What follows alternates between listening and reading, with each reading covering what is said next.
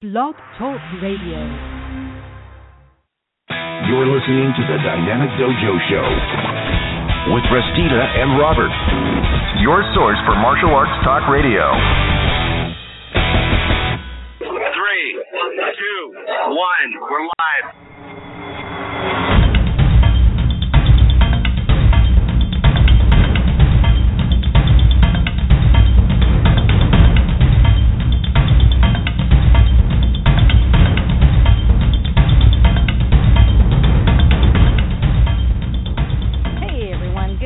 Welcome to Dynamic Dojo Talk Radio with Restita and Robert. It's May 17th, and I'm joined here in the studio with my brother in the martial arts and esteemed co-host, Sifu Robert Deal. Sifu Bob, how's it going over there in sunny Burbank, California? It's going amazing. We got a little rain this week. It was actually cold. Now, you know, there is something on Facebook that will, and I did the app, and Facebook will tell you events that you posted a year prior. Like Saturday, it told me a year prior. I posted that I was at Burbank Airport picking you up for Dragon Fest. Right. So there was one day in here, and it was chilly for SoCal. It was in the 50s, and I had posted a year earlier that it was 114. Big difference.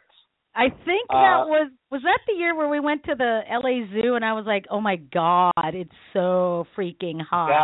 That was in 2012. That was 3 years ago. Oh, okay.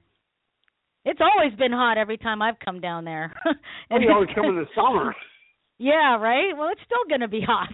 It's still going to be hot when I get there in a few weeks. But it'll still be fun. Okay. It'll be a blast. You know, I was at Frank Marquez night at the museum last night. Mm-hmm. Then went out to dinner, and we never go out afterwards unless there's just a bunch of us. We've only gone out twice now. Mm-hmm. And Claudia Lopez came out with us to the Masters last year. You know, she lived by you for a long time. Not for a really long time, but for about a year. She lived in Canada. Really? No way. Huh. And she said that I don't know if it wasn't that she wasn't working out, didn't go out much. She left Southern California a size 6, came back a size 18. Oh, shoot. Yeah. She was telling me that. Well, you have to go into Seattle to get the martial arts if you're not working out. I mean, that's not to say that we don't have martial arts in the particular area that I live in. For the listeners out there, I live in a suburb, about 20 minutes outside of Seattle. Doesn't take long at all to get into Seattle proper, but it's still a suburb. And because it's a suburb, there's not as much martial arts in this area as there would be in metropolitan Seattle. And if you don't have a car, it's really hard to get out to Seattle because you have to transfer like 2 or 3 buses to get there, or you take the light rail. But even then, it's kind of a pain. Right. And the way this came up was you had posted that you were having a storm there, or that it was raining, and she asked me where you were, and that's how that even came up. But Frank Marquez was great. I talked to a couple of the inductees. I talked to Clark Tang, David Reed. They all plan on coming out with us on our bowling night prior to the Masters and our Chinatown Feast prior to the Masters. So we are going to have a blast. And, of course, one of the things David asked me is, can they bring his family? Well, this is for inductees and their family. I'm not saying, call your cousin out of Van Nuys. They're welcome to. No, it's for the immediate family and for our inductees. And if Dan Heck happens to be around, him too. Yep. He's the CEO of the Masters. Right. He is actually staying in Burbank, but I think he's coming in on Friday. Oh, okay, great. Now, since we're talking about it, why don't we go ahead and tell the listeners what we're talking about when we say, quote unquote, the Masters? So give them the rundown there, Sifu. This is the event of the year, Masters Hall of Fame, where we recognize excellence in the martial arts. Not just the big names, Bill Wallace, Don Wilson, Cynthia Rothrock, Frank Dukes, those guys. Even though they have been inducted, that's not who we're after. For example, one of your inductees, Rocky Twitchell, Backyard Dojo. Mm-hmm. That's great. He's given back. I think most of my guys have at school. One of them, David Reed, he's really struggling right now, but he's giving back. He only has 13 students, and he has a brick and mortar store. I really feel sorry for him. Wow. I mean, can you imagine trying to survive on 13 students in a brick and mortar place? It's tough unless your rent is $500 a month. And that's what I started with when I finally went commercial. I only had like 15 students when I first opened my first dojo, and it was like in a tiny 1,000 square foot place. But it had beautiful hardwood floors, and I was still teaching karate, so I figured I'll take it. And it was only $500, and it made it. But he'll get back up there. He'll get back up there. When people find out who he is and what he has to offer, and the word of mouth gets around, he'll grow. So absolutely. Yeah. It's just really tough up front. So we're going to have a blast. The Masters is going to be another sellout. 6 years straight selling out. Mm-hmm. We've got 300. We're having the name tents done this year for the place cards. You and I will be probably doing that. Mm-hmm. It's just going to be a blast. We've got. This is the first year though you and I have really done anything. Meaning with the inductees beforehand. Oh, right, yeah. Because like in the past, Bob and I normally just see our nominees at the awards event, and this year we wanted to do something a little bit different. We kind of wanted to not make it like, I'm your ambassador and I'm giving you this trophy. It's, when we want to recognize these people that are making such a big difference in the martial arts, we wanted to do it in an informal, hey, let's go out and have fun type of a thing and really get to know each other and finally meet each other in person. Because, all of our inductees we've known forever on Facebook, and now we get to meet them in person. So it'll be a great thing. It will be. The bowling came up because everybody's going to be staying really local. Mm-hmm. And my son works at a local bowling alley. Mm-hmm. So I thought that would be great. And then you hooked us up for Chinese dinner down in Chinatown, LA, which is going to be amazing. Mm-hmm. It's going to probably take us. It's about maybe 8, 9, maybe even as far as 10-mile drive. Probably not that far. And Friday night, it will take us a good hour to get there. Oh yeah. Think about Seattle traffic. That's how LA is. It's that way. It's so weird. And you know what's funny? This is kind of off the subject, but over here, it used to be about upwards of 30, 20 years ago, when people would dart in and out of traffic. I'd yell, "You stupid California driver." Well, everyone is a California driver now because our traffic is the same. Right. And if you don't take that, I'm going to cut in here, you're never going to get on the freeway, or you're never going to be able to take your exit. Oh, come on. The most scared I've ever been in a car. I was 8 years old in Seattle visiting my uncle. Mm-hmm. I have never been so scared in my life before or since I was in a Seattle cab. Well, yeah. The cabs, which is funny because, I think only in the United States the cabs will drive fast to get you where you need to go, as opposed to anywhere else where they drive slow just to run the meter. Right. Oh, go figure. But yeah, anyway, Seattle drivers are now California drivers, and we used to, go, wow, thank goodness we're in Seattle and we don't have California traffic. Now we do.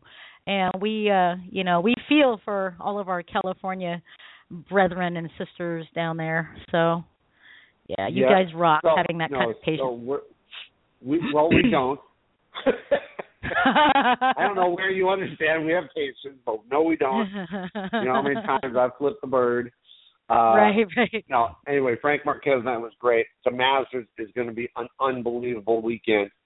They're going to have I don't know if you're going to hold the California people or not, how many people are going to come out for the, I don't know what to call it. It's not really a class because you've got experience with guys coming out like Tony Collins and maybe LA Group and that sort of thing.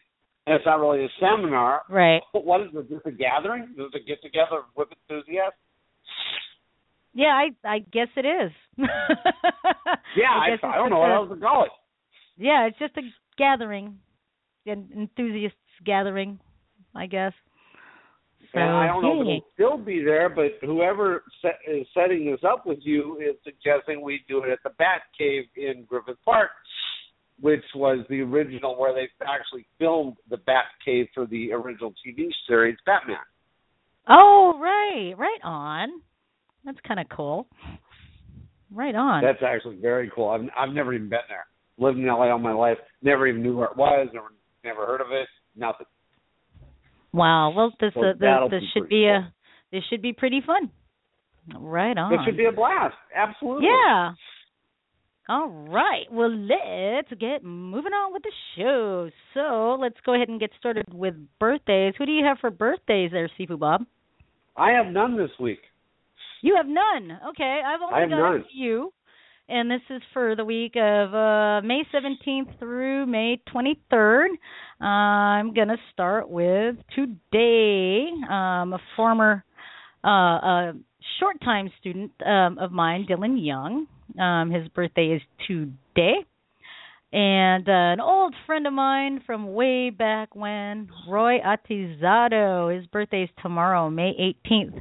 And just for trivia, May 18th, tomorrow, that was when Mount St. Helens blew its top. Anyway, May 19th, Mon Louie, a friend of mine from the International Lion Dance Team. And let's see, I've got that on Wednesday the 20th at Vidal Kempo Karate. That's their birthday. Now, I don't know if that's Daryl Vidal's birthday or the anniversary of how long he's been teaching, but that's Wednesday, May 20th. So I don't know. Maybe we get to bug Daryl and find out which birthday it is. Well, his birthday did not come up, so I didn't mention it. So I didn't because I didn't know what it was. Yeah, it just says here Vidal Kempo Karate, Wednesday, May 20th. So go figure. I don't know. Friday, May 22nd, Marietta de la Cruz. And Saturday, May 23rd, my Tai Chi sister, Viola Brumbaugh. That's her birthday. And I think that's it for my birthdays. So for everyone having a birthday this week, I found a cute new tune. So this birthday tune is for you. Hola. You! It's your birthday. We're here to party and sing to you. It's from me.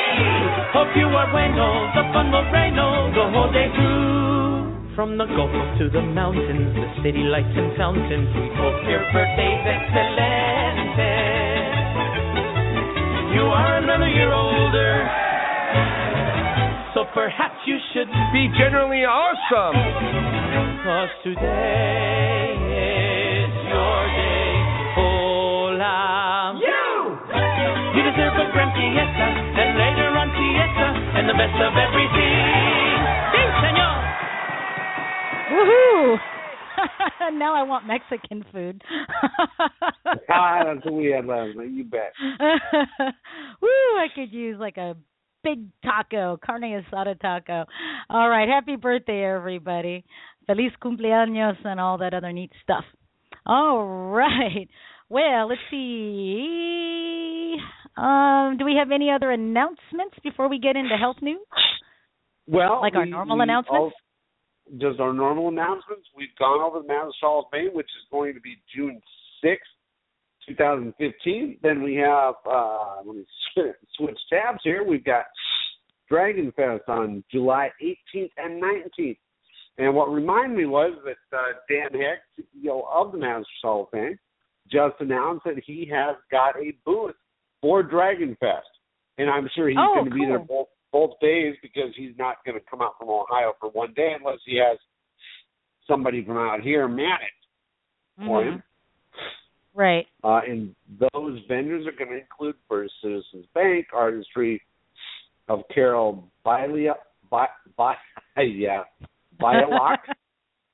MarshallInfo.com, West Coast Wing Chun with Sandal Clark, Wing Chun Temple with Clark Tang, Sidekick Publications, Jeremy Lew's Hyperactive Monkey, Daryl Vidal, the Museum Store, the Stunt People with Eric Jacobus, Way of the Ballo Song with Paul Factura, James Santee, Film The Underdogs with Philip Ree, Ed Parker Jr., Film The Martial Arts Kid with James Wilson, Film The Chemist, Art Camacho, Print FX, 2K Customs, Valley Martial Arts Supplies, Sal Kawalu, Lua Weapons, Dynamic Dojo Talk Radio, Cane Masters, Mark Shuey, Parham, Martial Arts Mania, and Samurai Sports.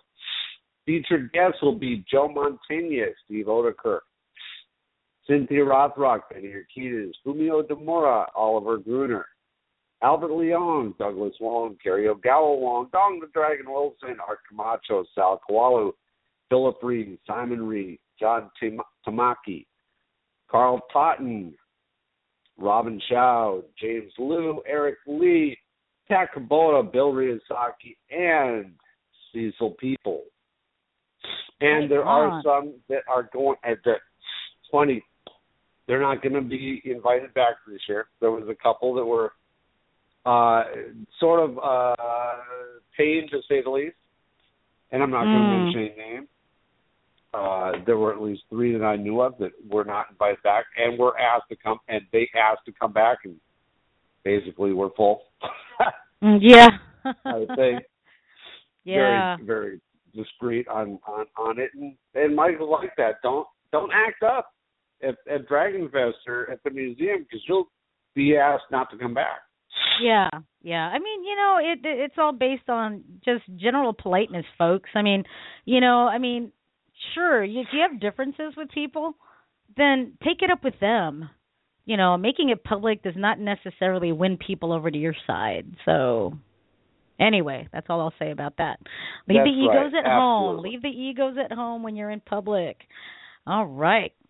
I've got a few announcements. Well, first off, me and Bob released an audio announcement about the daughter of good friends of ours, Shayna Vidal, the daughter of Daryl and April Vidal, has recently graduated from Cal State Fullerton, and she now has a BA in Communications Broadcast Journalism and a minor in American Studies. I think that's what it was.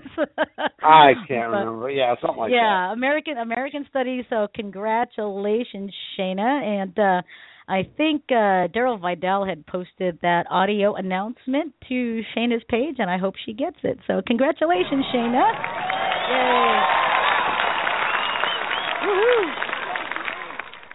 All right, and I just want to send another reminder out there to all the women warriors that are listening that the Pacific Association of Women's Martial Artists is holding their annual training camp this year, August 14th through the 17th in Boulder Creek, California at Camp Campbell. And we've got all sorts of great teachers for that. And this is a women's only camp. Sorry, guys, no guys allowed for it. And we welcome women and teens and young girls of all ages to come in, regardless of style, regardless of experience level.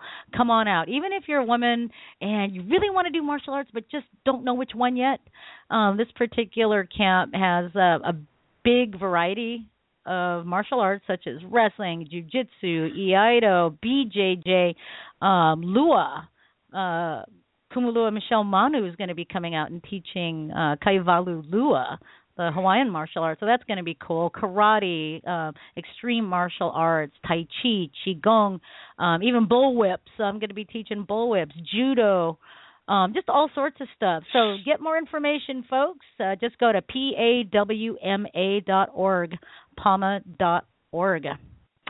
And one more, I just want to send a shout out to the producer of the Martial Arts Kid. For all our listeners that remember, last year we were doing heavy promotion of James Wilson's movie, The Martial Arts Kid, and now the Martial Arts Kid is heading out to a lot of film festivals, and they've really been cleaning up. And from what I've heard, James, the producer, couldn't be happier about that recognition and the recognition that the young stars are receiving. Now, according to MoviePilot.com, James says, we're excited by our win at World Fest Houston with the Platinum Remy Award in the family category.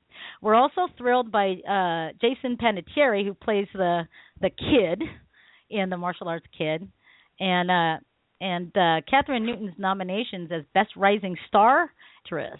So that's pretty cool.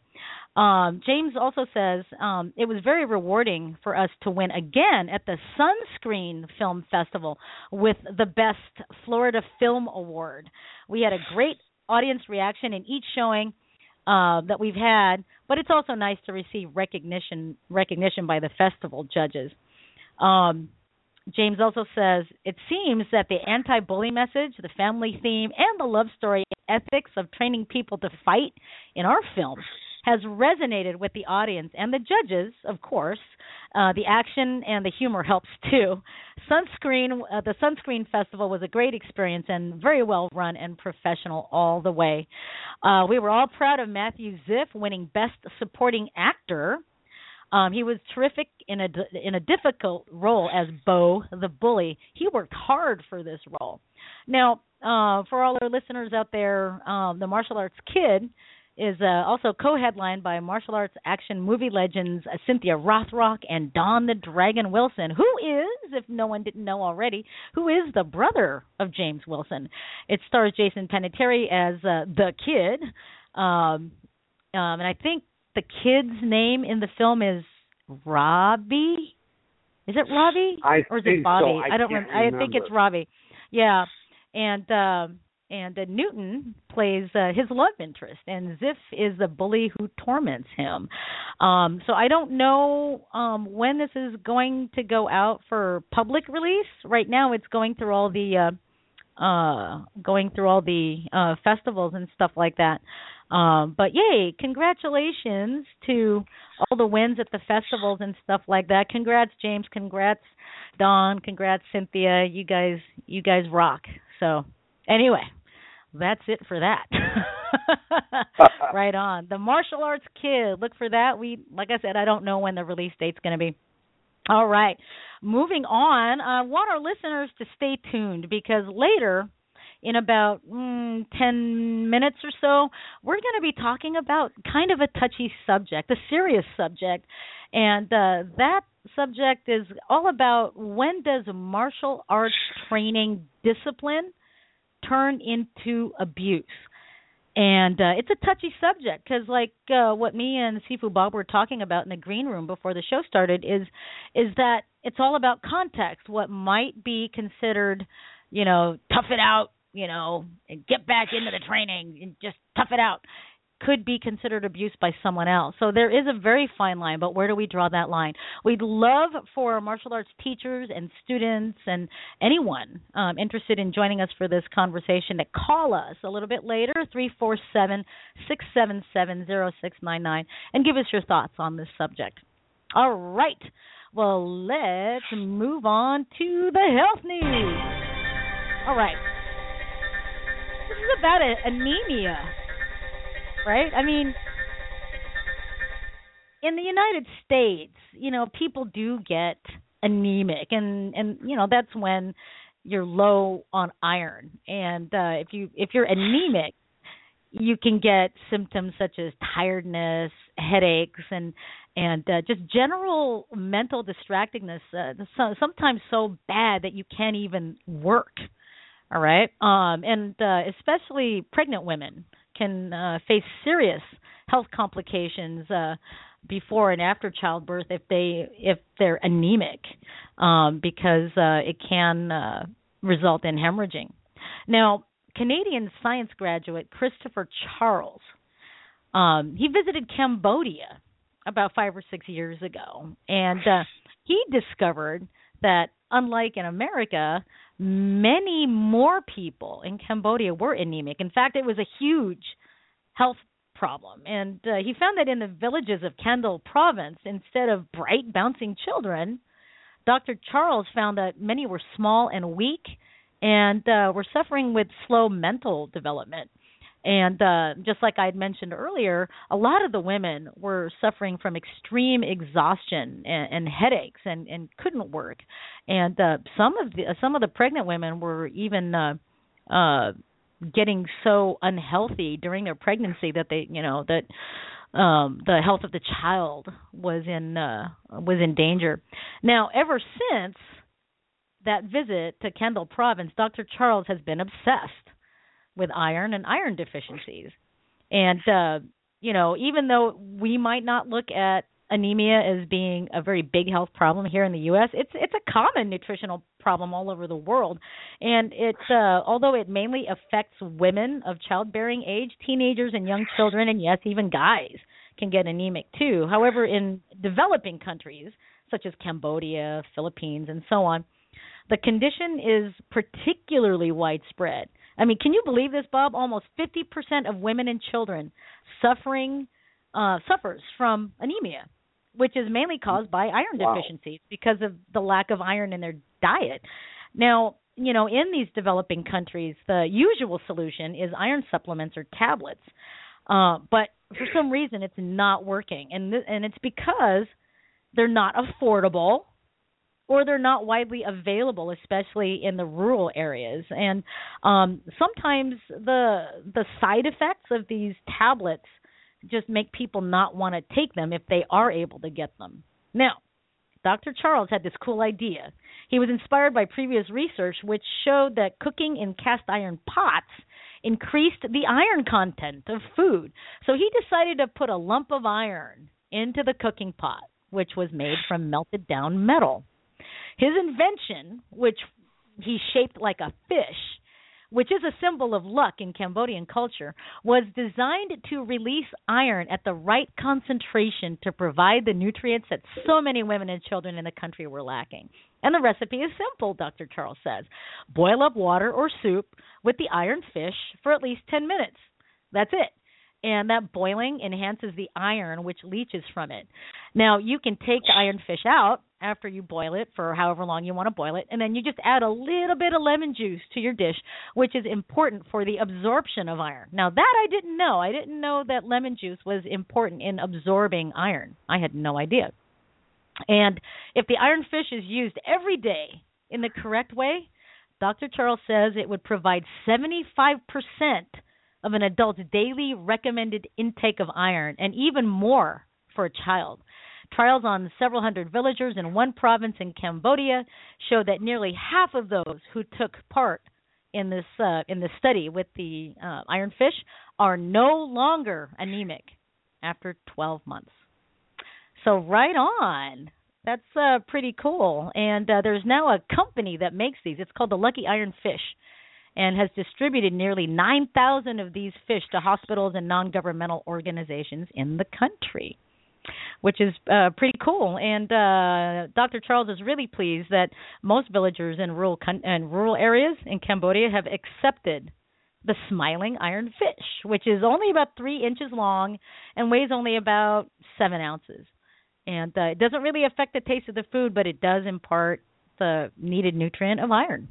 So really cool. So that's I know, isn't that cool?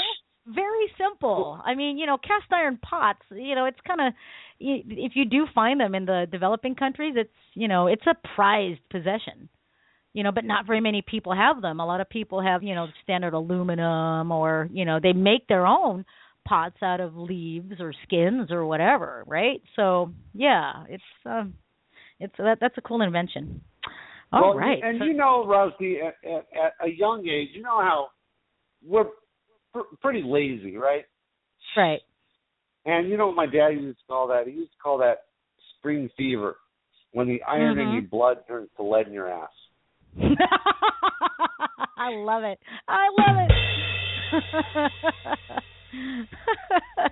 All right, let's get moving on with the show. Let's move to Weird News.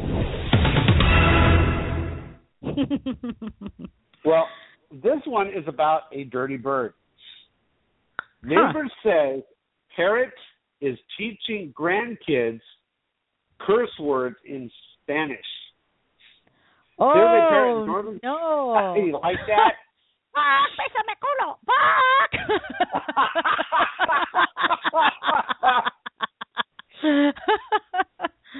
Oh, okay. Anyway. How's that working? There is a parrot in Northern California with an unusual talent for mimicry. Even for his kind, he can bark like a dog, meow like a cat, whir like a drill, and swoosh like a waterfall. I have no idea what that just meant. Like he can make a drill sound, yeah, or whatever. This is what happens when you don't read copy prior to showtime, right? Yeah, right. You're like, and sometimes, and it doesn't help to read it over again because then you just look stupid, like I do right now. It's okay, bro. It's okay.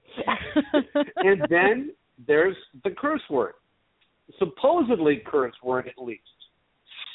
Jessica Baca, who lives next door in the town of Tracy, has accused the bird named Rula of saying prostitute in Spanish. NBC affiliate KCRA reported her grandkids repeat it. She says she tells them, don't say that word.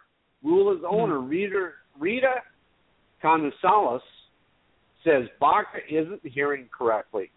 Rula is actually saying his own name, which sounds similar to the offending word, she says. Besides Caselia saying she never taught the bird Spanish.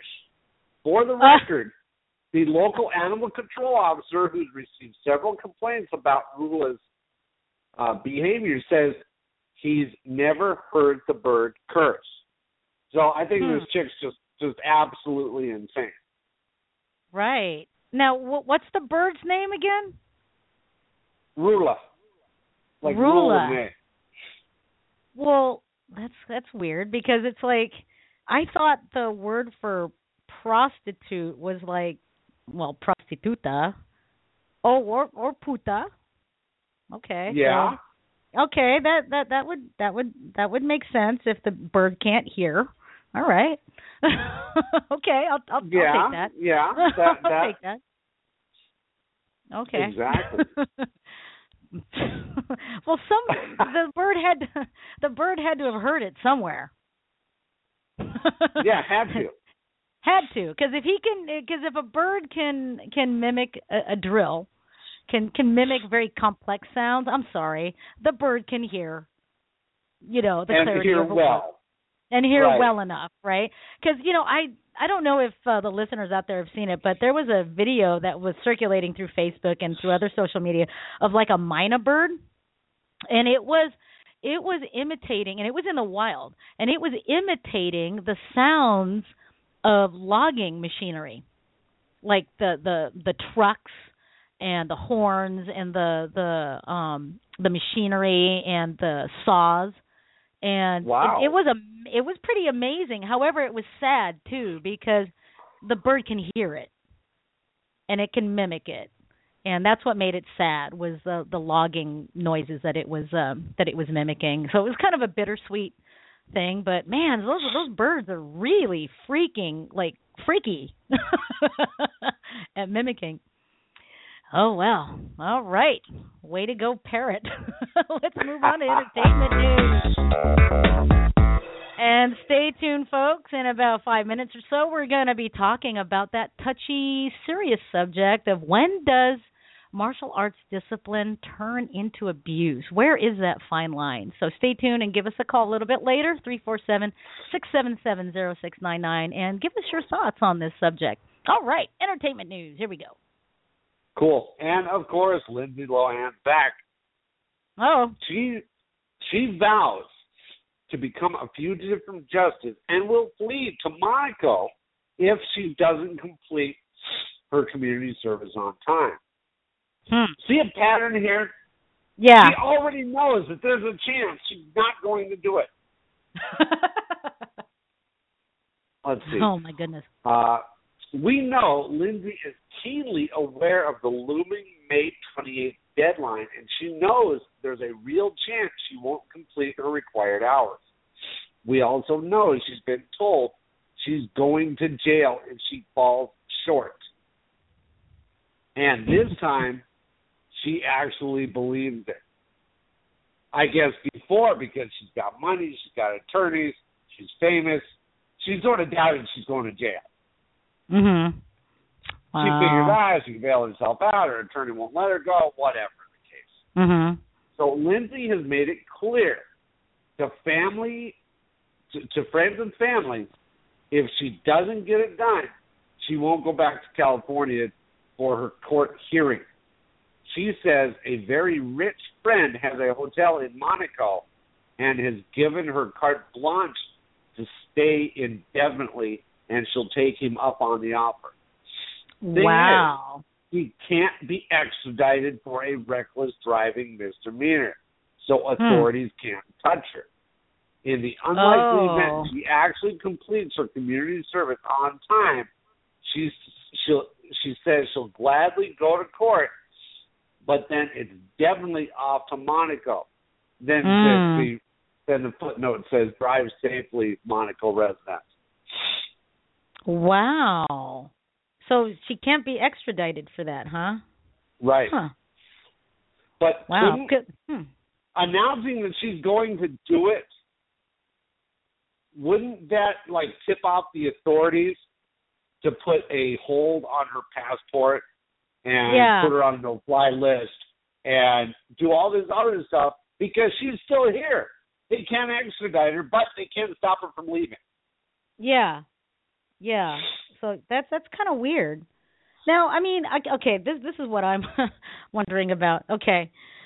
So her friend has an apartment in Monaco? No, the hotel. Oh, the hotel. Oh, okay. So the friend owns a hotel in Monaco. Okay. Right. All right. I was going to say apartment because Monaco's only 400 or 500 acres. It's just this tiny. It's a tiny city. That's its own little country. It's not very big. It's where does someone put an apartment? It should only be hotels and casinos, right? That's right. Wow. So I guess he's offered her extradition, or he's offered her amnesty. From this.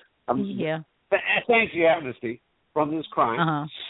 So to get out of the country, he better have a private jet too. Yeah. To fly her out. Because she better not plan on announcing this is stupid anyway.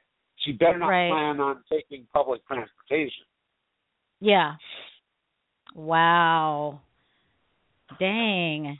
What, why don't, I just want to know why people don't think. Why do people put themselves in situations where they're going to have to leave the freaking country? Why? For a reckless driving conviction. Why? I mean, it's kind of celebrities. Anyway. I know. I don't get it. I don't get it.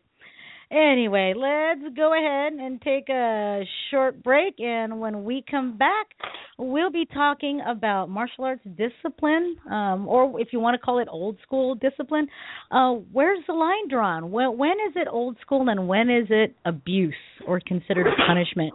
You welcome your thoughts, so give us a call, 347-677-0699. We'll be right back after this. A boy born in Joplin, Missouri was fascinated by anything with wheels and a motor. The odds of him going on to fascinate millions with his talent, 1 in 260,000.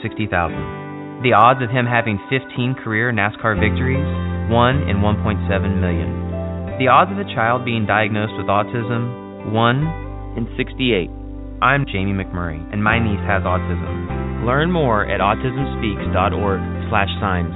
Brought to you by Autism Speaks and the Ad Council. You know, a lot of kids in my neighborhood have really bullied me. There's these teenagers around my neighborhood who sometimes just ride around us on their bikes calling us swear words and like throwing stuff at us. He grabbed my jacket just to get in line first, and he was running after me, and then he grabbed me by the hood and I started choking. I wasn't doing anything. He called me gay because he didn't like me. Bullying is wrong because it hurts people's feelings and it makes you feel bad about yourself. It can make someone feel uncomfortable and scare them and make them not want to go back to school. It lowers their self-esteem. And it doesn't just always hurt on the outside. It also hurts on the inside. But do you know what I say when he's bothering me? I say, don't do that. If you don't stop, then I'll go tell the teacher. Stop. Could you please not do that anymore? Just stop. Stop bullying. It is not cool.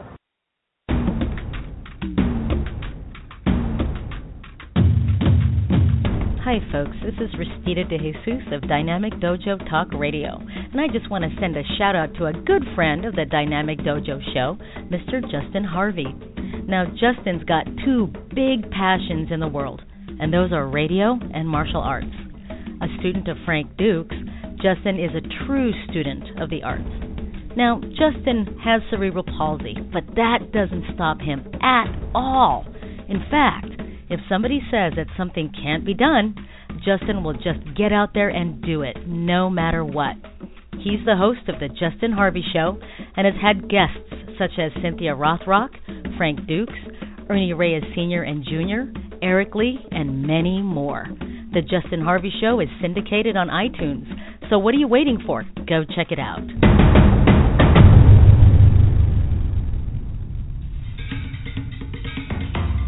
Hi, this is Frank Dukes. This is Pijo Douglas Wong. Hi, this is Kumulua Michelle Manu, and you're listening to Rosita and Bob on the Dynamic Dojo Radio Show. The only place to be to get the real scoop on the real things that are going on in the martial arts world.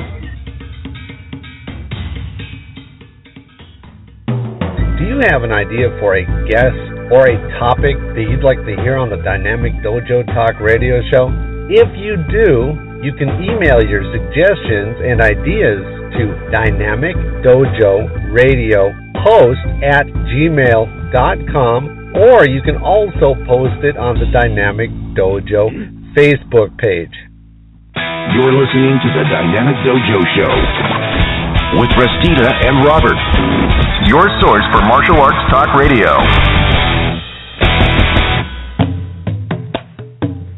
Okie dokie, and we are back. If you're just now tuning in, this is Dynamic Dojo Talk Radio with Restita and Robert. Our phone number here is 347-677-0699, and our subject today, our open forum, open mic, subject today is martial arts discipline and abuse. Where do we draw the line? All right, and you know, this is kind of it's a serious subject, one that I don't think we've ever talked about, Sifu Bob, no. but one that does need some attention because, you know, you and I both come from what we would call old school upbringing, right? Oh, you mean a shinai across the back of the thighs in horse stance?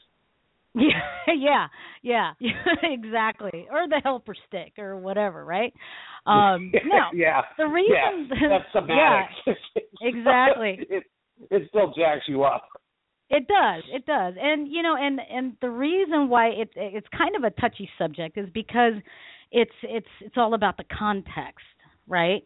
Because my teacher in wushu, she used to tell us stories about being bent over backwards over the coach's knee if they didn't do a bridge move right or something, and blah blah blah. Helper stick, smack smack, that kind of thing, and back then, in China, it was considered discipline, right? And it's accepted over there. Now, you try that kind of stuff over here in the United States, and people are going to be crying abuse. Now, my teacher went through that kind of stuff when she was like a little kid, like 8 years old, 9 years old.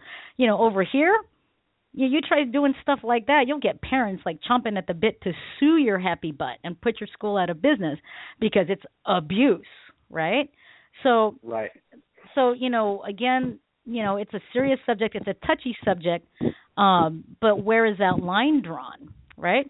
Now, for anyone that calls, if you want to join the conversation, please make sure you press 1 so that way we know you're in the caller queue, and that you want to join the conversation. Otherwise, we're just going to think that you're listening. So, yeah, and if you don't want to give us a call, you can go ahead and go to our chat board. Just head over to the Blog Talk Radio show marquee. If you clicked on the link from Facebook, it'll take you to Blog Talk Radio. Just scroll down a little bit on the show marquee and put your questions there, or add to the conversation there. And you don't have to sign in. It's going to try to have you sign in with Facebook. You don't have to do that. I do think though you need to sign in with a listener account. And if you have a listener account, you will be anonymous. You're just given a number, and we're not going to know who you are. So if you want to talk, then you can still be anonymous. So anyway, all right. So okay, well let's get the conversation rolling. Okay, let's start with you, Sifu Bob. Okay, when you were training, let me back up a little bit. Now listeners, when we talk about old school, we're talking about methods of training, as well as disciplinary measures. If you were not acting appropriately, like if you were just messing around while the teacher was speaking, or if you were disrespectful to the teacher or disrespectful to your classmates, or purposefully hit a classmate because you were just pissed off at them, well, what did you normally get? Well, I got push-ups. What about you, Bob? What was it like coming up when you were training old school style? Well, it was push-ups. It was horse stance against the wall for half an hour to an hour during the entire class. Mm-hmm. Sometimes you'd have your back up against the wall. Sometimes you wouldn't. Mm-hmm. Testing was a different story. You do a technique a tenth of a degree off, and you're getting push-ups. Mm-hmm. If you mouth off, you got push-ups. I call it pushing California away from you. If you said that's not right, drop this, and they give you lip, you just doubled your count. Right. Well, I can see that. And that's today. Yeah. Well, I can see that. It's kind of like, especially like with kids. The kids have to learn. Hey, there's a time to listen and not mouth off. And then there's a time to stand up for yourself. Okay, there's a difference, though. But here's the thing, though, right, is that if a studio does not teach the difference between, the discipline or the consequences, inappropriate behavior, and they just drop kids or even adults for push-ups or in the corner for a horse dance for an hour or whatever, what is that telling in this case, a child? Let's just take, a child in accordance here, right? What does that say to a child? What? I'm being dropped for push-ups. Why? Right? And in a situation like that, the kid only gets good at doing push-ups when they're told. They won't understand, the correlation between I messed up and I did something wrong, or I lipped off and didn't show respect when I was supposed to, or blah, blah, blah. Therefore, I have to do these push-ups as a reminder that I did something wrong. They just get good at doing push-ups. It's I kind of look at it like, like if you punish a dog half an hour after it eats the couch, it's not going to know why you hit them, right? It's not going to make that correlation. It's not going to, change the behavior. And that's the only thing that I have a problem with martial arts studios that don't make their expectations clear and don't make the consequences clear. Because then, kids will quit. And if your school depends on kids for, 80% of its revenue, then, you're going to have a high turnover rate. So anyway, that's just my little side thing on that. I was raised old school too. I mean, you messed up, you were doing push-ups on your knuckles on a hardwood floor, or if you messed up, you got hit in the face because there was no, when I was learning in Kajikembo, when we were training self-defense, if you made a mistake, you got hit, so you learned, right? Now, we didn't get dropped for push-ups if we did a block like, 2 degrees offline or anything like that. We just we were told what was wrong with our stuff after the fact, so we weren't shamed in front of the group or anything like that. But I've seen studios that will publicly shame students, for doing a kick wrong or something like that. And I've actually heard of studios where if the teacher berates a student or makes fun of a student, then everyone else is encouraged to join in on that. And then now you've got like the whole school berating a student. That's ridiculous. That's where I call that abuse. But wouldn't you? I mean, what are your thoughts on that, Bob? Do you think it's all based on context and what the expectations are for a school, or I don't know? What do you think on that? It is. I don't believe in berating a student. Testing is a little bit different if they don't listen, or if they do something they weren't supposed to as a technique when they didn't listen. That's a reminder. But berating a student, I've never believed it. Throughout my years. And I'm sure you've heard of stories too, and anyone else out there that's been around for a long time, you'll hear stories, not necessarily, stories that happen to you, but like from other people, about how maybe studio so and so, will make you will say, oh, here, we'll give you a break on your tuition if you help clean up the school, but then they use you basically as a peon minion slave to take care of the whole school without any pay. And then if you do something wrong, like clean the toilet wrong or whatever, then you're made to look like an idiot. I've heard of stories where the instructors will, I kid you not, will actually be gaslighting. They'll be doing all sorts of weird emotional and mental games that will make a student question themselves. Did I really say that? Did I really do that? Do I really deserve these push-ups or this horse stance, above a bed of nails? I brought this on myself, and they're convinced of it by their instructors. And I think it's ridiculous. But here's the thing, though, in in the studios where stuff like this happens, students don't know it's happening. It's part of it's just part of the thing, right? It's just part of the training. Oh, well, you did that, therefore Master so-and-so is going to tell you suck. That really sucks. What are you, stupid? Stuff like that. How could you be so stupid? I told you this time and time again. Now drop and give me 50. How many times do I have to tell you? Now go in the corner and practice it 100 times. When, of course, they probably don't supervise the practice, right? So, of course, the student's not going to get any correction. It's still going to be wrong because... And it's still going to be wrong. Practice makes perfect, but perfect practice makes perfect. Not practicing wrong every time, right? Right, and then right. There's and another that's thing I haven't agreed with, and I know this is off the subject, but how many times... I know who's listening, so I want this guy to press 1 because he is even more old school than we are.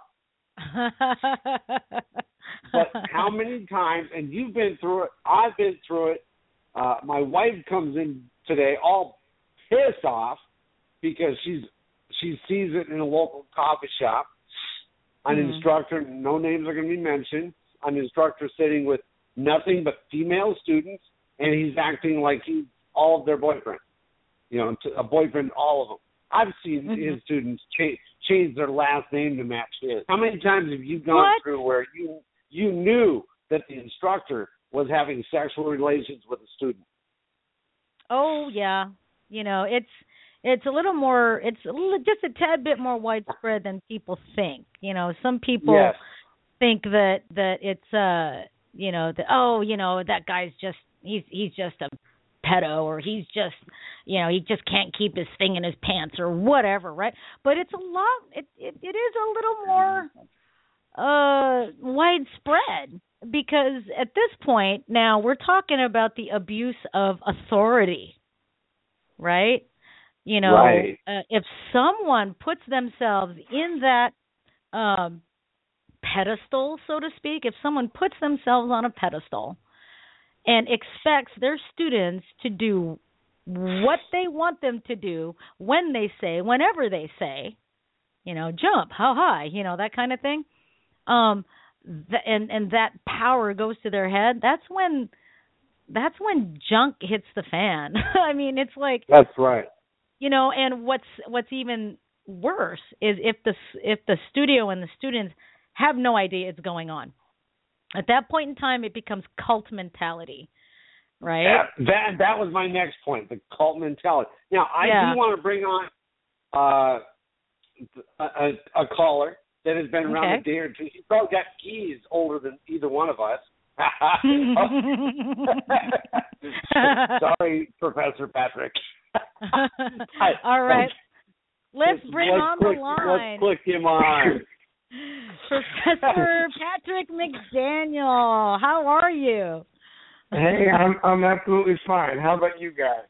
We're doing great. Well. We're doing great. We're glad that you decided to call in from a different line, I think, and give us a call, because this subject is a very touchy subject. Where does discipline in the martial arts turn into abuse? And me and Bob were just a couple seconds ago talking about when instructors let the power go to their head and turn their organization into something with cult mentality, and and how dangerous that can be, because no one knows that it's going on. What are your thoughts on the whole subject? Well, what was interesting to me is when you talked about what the topic would be, my question was, is anybody still doing that in the United States? So, because... You mean the discipline part or the abuse part? The degree of discipline because what comes to mind is when you said, what is abuse, and what is discipline? And so the abuse thing is what concerned me. I'm like, are people still doing that? And in this seditious society, get out of here. So anyway, I'm listening, and I've heard some of the things you said, and I come from that concrete era. Yeah. You had wood floors, so to me that was like carpet. I had concrete. No, I hear you, Professor. Like when I was doing karate, it was wood floor, but when I started taking kajikembo with Sifu Faircloth, it was painted concrete. We had beautiful concrete floor that was painted with the yin yang and the tiger and the dragon. and the Kajikembo clover and the reeds and right. stuff. And I don't know how many times I licked that floor because I hit it so hard. And it's floor's clean where I'm at, you know. You know, but I guess this is where the context comes in, because when I got into Kajikembo, I was told right off the bat. Well, actually, I was asked, why do you want to take Kajikembo? And I said to Sifu Faircloth, because I had done karate for about 20 years, and I told him the story about how I was just walking down the street and some guy walked past me, and I just had this random thought. Would I be able to defend myself against that guy if he turned around and hit me? And I questioned myself. And I went, why did I question myself? You know, where was I lacking confidence, right? And I knew what I needed. I needed something that was not kumite based, right? Because all my techniques were like, you know, roundhouse kick, back fist punch, you know, ridge hand strike, jumping ridge hand strike, you know, Superman punch, and, you know, stuff like that. And I'm like, there's no way I'm going to be able to pull that off. So I went to Sifu Faircloth on the referral of a friend, and he goes, okay, so why do you want to learn Kajikembo? Because I want to defend myself. And he's like, so you've done karate before? And I'm like, well, yeah, you know, about 20 years, but that's neither here nor there. I'm here to learn to defend myself. And he says, well, okay, we don't have mats. I said, I'm fine with that. And you're going to get hit. I'm fine with that. You might get thrown, and just know it's not going to be on purpose. That's part of the training. I'm fine with that. I'm good with it. You know, the grittier the better, because I know the streets ain't the dojo. You know, and he said, okay, well, now that we're clear on that, here's the stuff you got to read, and this is what you got to sign, blah blah blah blah blah. And my first day was, you know, tons of push-ups, basics in a horse stance for like an hour and a half, and then I got hit in the face. And I'm like, okay, this is fine. But see, the thing is I agreed to it, and I was talked to, you know, as someone with previous martial arts experience, right? Now, Sifu Faircloth, to his credit, can tailor a workout to anybody. He can tailor a workout to, you know, first day person, and any good instructor will, right? From a first day person to someone with 20 years experience, he'll tailor it to you, right? But, you know, when people go into something and they agree to it and they're consenting and stuff like that, then for that person, it becomes their discipline. It becomes their way of learning, right? Now, it would be different, though, if some first day person came in and, you know, that guy or gal was not told everything I was told on my first day of Kajikembo, and then got dropped for push-ups on the concrete, and then thrown to the concrete, and then, you know, and then punched in the face. You know, what are you doing? Put up your hands. You know, you should have blocked that. You know, it's like, oh, yeah, I should have. You know? So, you know, that's, I think that's, you know, I think that's where the difference lies. And I think most people that get into martial arts do know that there is going to be a certain amount of discipline involved, that they will be doing push-ups, that they will accidentally get hit, or even like accidentally on purpose, if you know what I mean, get hit, and par for the course.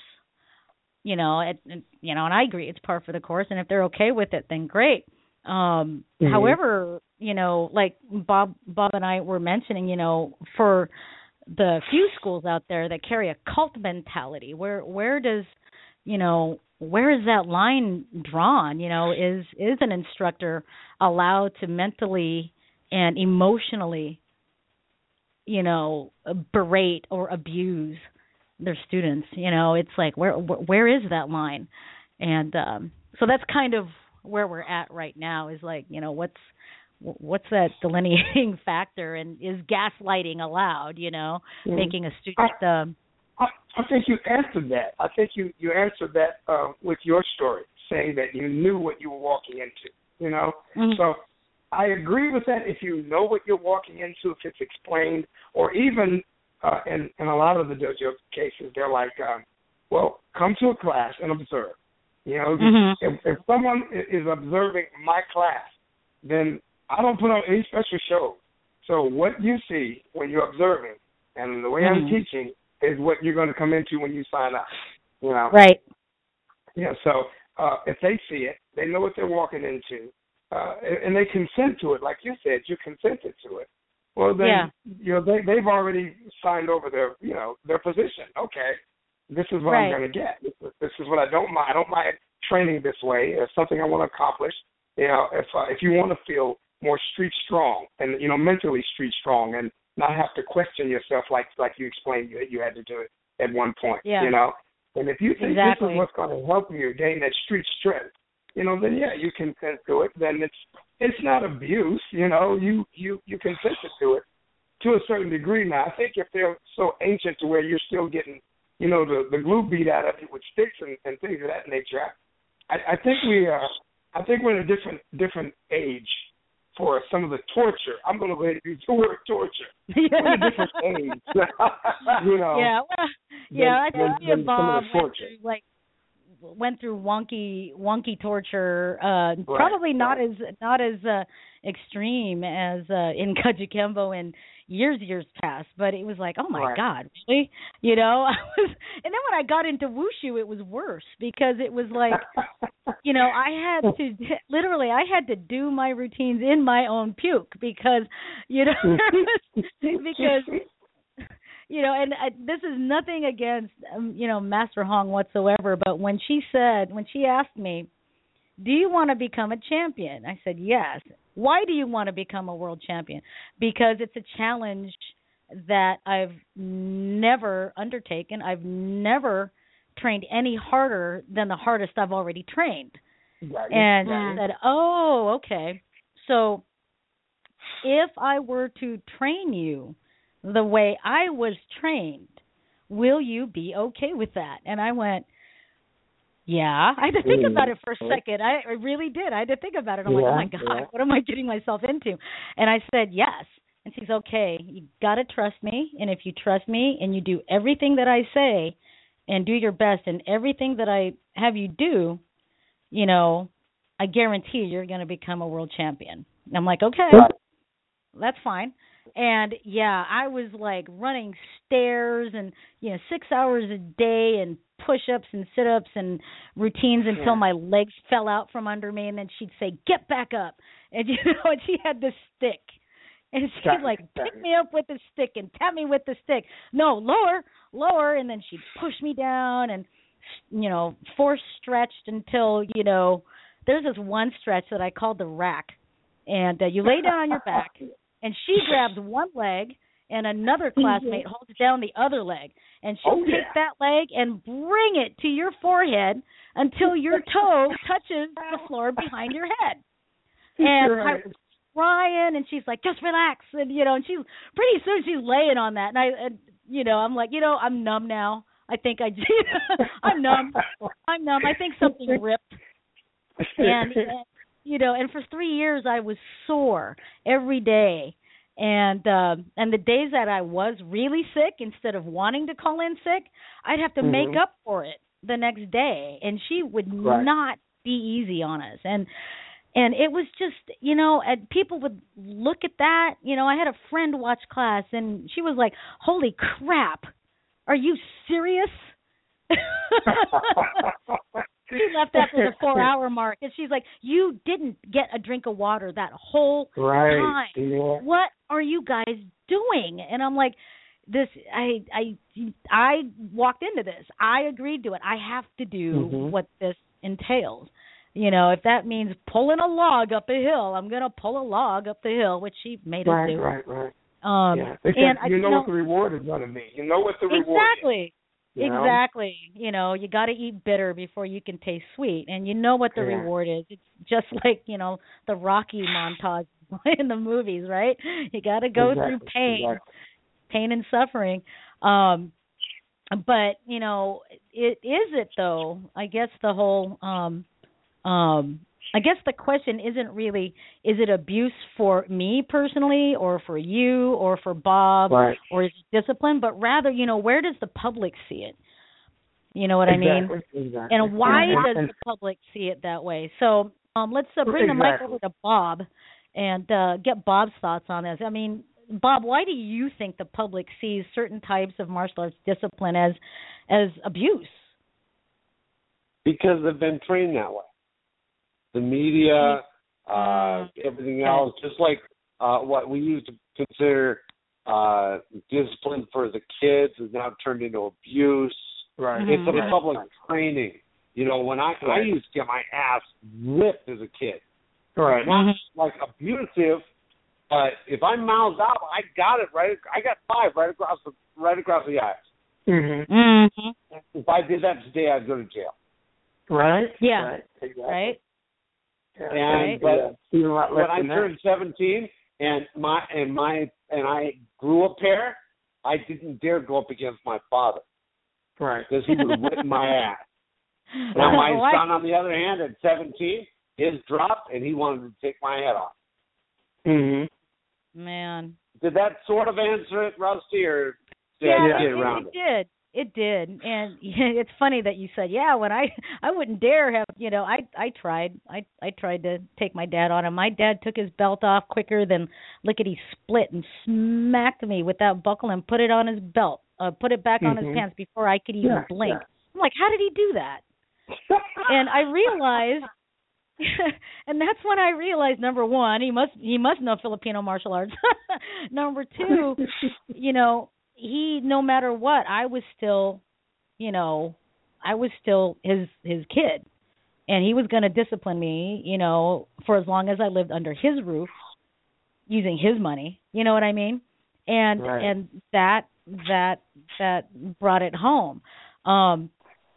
It's funny that you mentioned the media, not funny, haha, but I guess my question now is kind of changing the subject, but not really, is why does the media propagate this I guess stereotype that discipline, is abuse? Like, okay, so for example, if I had, I don't know, I'll tell this story because it's 40-something years later, and I learned from it, and it's stupid. We all do stupid things.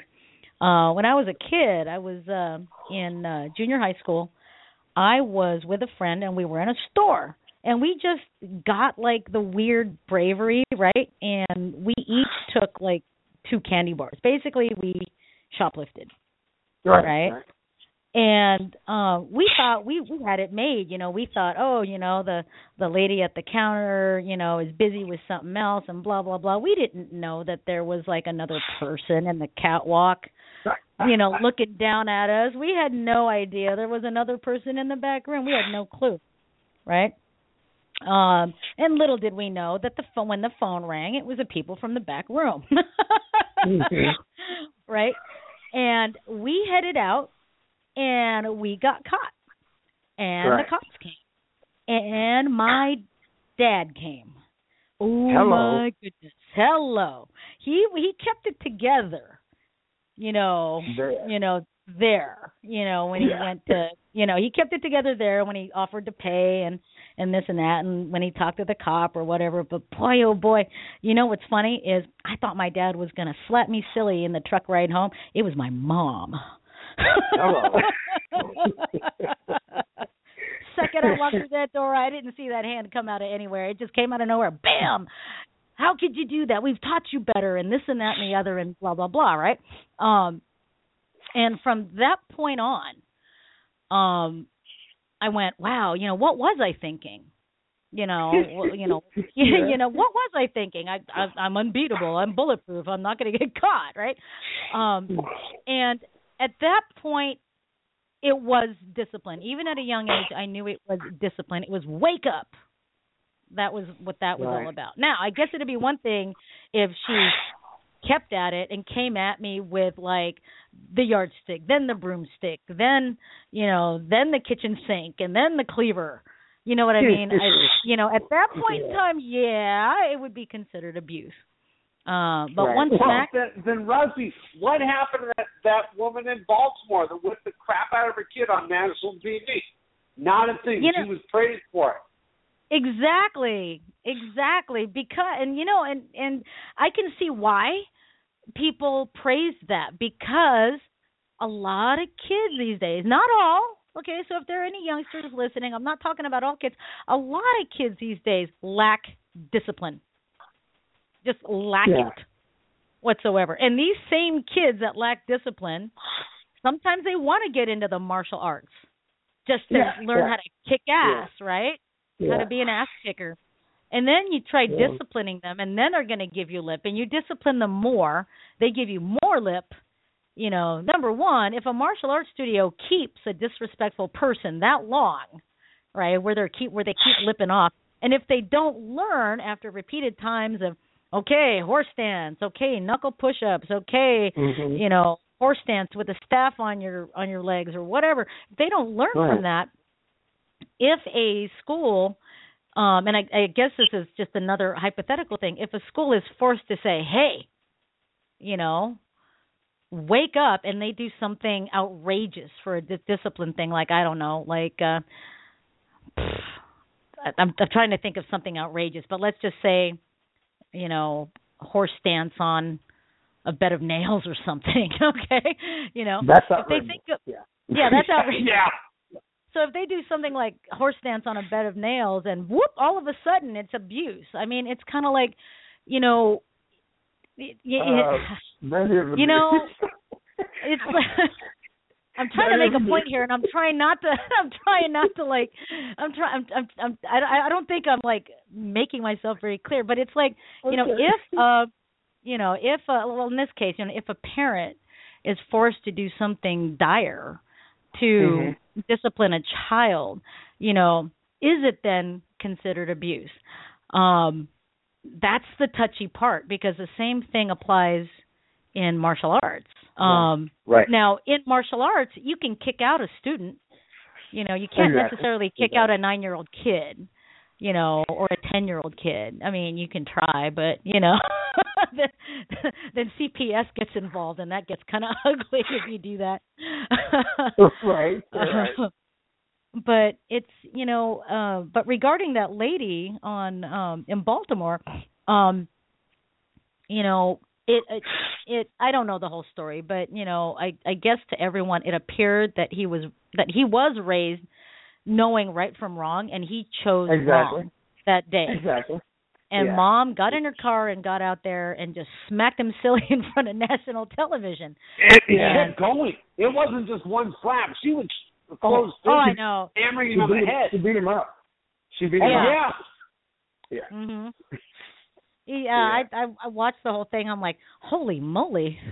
You know, at first I was like, you go, Mom. And then I was like, whoa. And I was in my living room applauding. I got you. And you know, I think her position is, I think, because you mentioned she did raise him better, you know, and that's obvious. You know, she raised him better, and then he chose to try to follow a disruptive crowd without really having a personal, genuine purpose. He just followed the crowd. You know, and I think that's what upset her the most is, you know, she's taught him not to follow crowds. You know, if you're going to be a leader, be a leader in a more positive sense. But that you know, just did not stand. She couldn't stand for that because she didn't raise him like that. You know. Exactly. And see, and you know, I thought it was okay. I'm like, okay, you know, right. And that's where we come from. And yeah, that's our thing. And then, you know, and gosh forbid, we come from wherever. If you think you're going to go out in a store and act ugly, then that's where I'm going to take care of the problem. You know, that's where we come from. So don't think that you're going to get around a whole bunch of strangers and try to turn into somebody else, because we're going to get disciplined right there. That's where I come from. You know? Yeah. I mean, oh my goodness, you know. I mean, if and when, you know, my sister and I did act up in public, we didn't get the slap because that would be too distracting to the rest of the public. We got this pinch on the neck skin right behind the ear with the fingertips, not like the pads, not like the. And Mom would snap. She would get get her middle finger and thumb right in, and then she would just snap, and and I never knew such tear wrenching made you go into a cold sweat pain.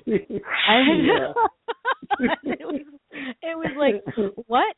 And nowadays though, and it's considered abuse. And is it the change in the generations? We're in Generation X now, aren't we? Big change in the generations to where you can talk to parents and now some grandparents about some of the stories that we're talking about right now, and they're clueless. They're clueless. They didn't have to live like that, so they have no idea. So they only know what they know. And here's some organizations that have daycare centers or after-school programs, and I'm sure you've heard this, and if you haven't, then be ready to have your mind blown. You don't even tell a child no. You can't tell them no. You gotta figure out another way for them not to have what they want. Because you can't use the word no. And I'm like, are you kidding me? What? What? Yes. What? There are some programs like that to where the higher ups, who've studied children's behavior and how they react to things and how their feelings are crushed. They don't even want you to use the word no. Oh my goodness. That blows my mind. It's funny that you bring that up because let me see if I can look up this guy's name.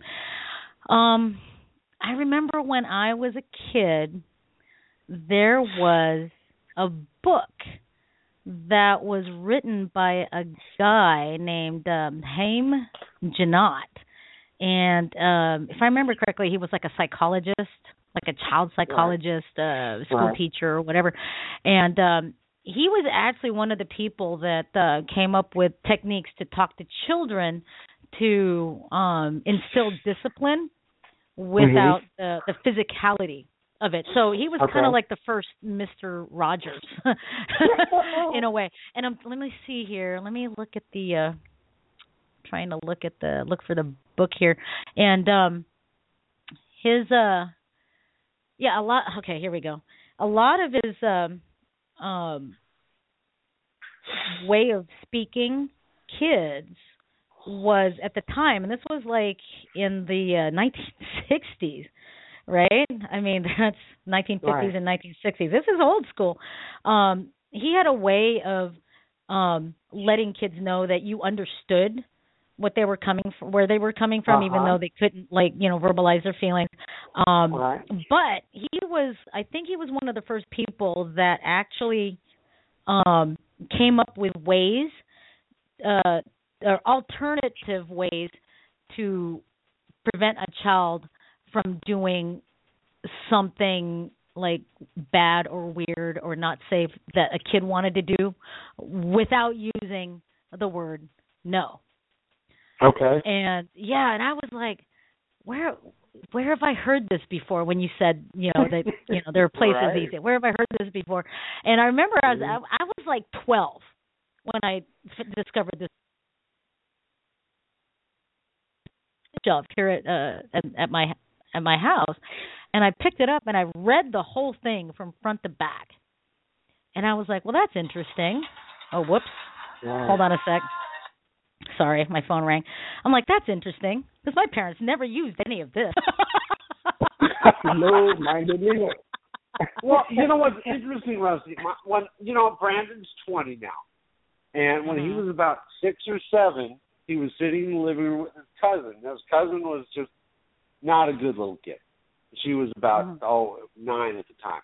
He stuck his tongue out at me because she was instigating it. I took my middle finger, flipped him right in the mouth. Ah! She goes running outside because my wife's outside, and she says, "Uncle Bob's beating Brandon."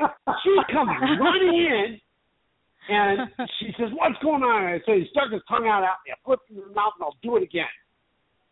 Oh, wow. So all of a sudden, because he didn't understand no, but he did understand pain. Okay. He never stuck his tongue out at me again. See there? Huh. At least to my face. Right. Yeah, well, your face. Yeah, well, I mean, in situations like that, let's apply that to martial arts, let's say, right? Let's say, there's a 6-year-old kid. He's only been around for 2 weeks. Just got his uniform. That kind of new, right? and let's say, I don't know, you said something that he didn't like, well, you're not supposed to talk to Johnny like that, drop and give me 10, and they stick their tongue out at you. You see what I'm saying? And then let's say I go over there and slap him one. I mean, you know what I mean? I mean, would I have done something like that if I had a kid if I had my own child that did that? Well, maybe not slap, but you know what I mean? I would discipline them right there. But in a martial arts sense, would that be considered discipline or would that be considered abuse? Well, that would be considered abuse, probably. Now it's abuse. Now, definitely abuse. Yeah, but in feudal Japan. Yeah, right. Yeah. Hey, right. there's a movie. I don't know if you guys have seen it, but it's not really martial arts, but it is a sense of art. It's about music. There's a movie called Whiplash. Have you guys seen it? No. Okay, now this is very interesting because in the movie Whiplash, and I'm not going to give you a whole lot of details because I really think you guys should rent it and watch it based on what we're talking about tonight.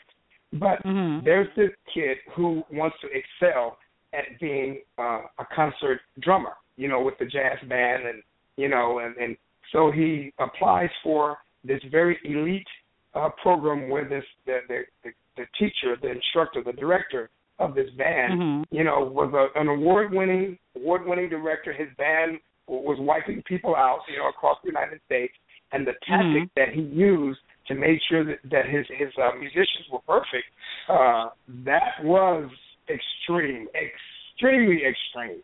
And if I want to talk about being, a master musician, and I have to go through that kind of abuse, then I'm gonna redirect myself. I'm gonna go somewhere else because that, the tactics that he used for his musicians was just it was very out of pocket for what you're trying to do. If you want to be a good drummer, let's push him in other ways, to make you the best. But some of the tactics that he used was very, very, very out of place. So if you haven't seen that movie, you ought to see it based on what we're talking about today. So, and as a martial artist, that's what we're going to look at. We're going to look at, okay, now, how do we discipline the children, especially if they've got a behavior problem, all right? If there's a behavior problem, if I have to say no, if I say I'm not doing this because of that, it's going to be because, and this is when I'm going to pull them over at one point. There's certain things that you do right there in the dojo, because one message is a message for all. So if something is disrespectful to the instructor or to another student even, and you say, okay, boom, push-ups, bam, or the horse stance.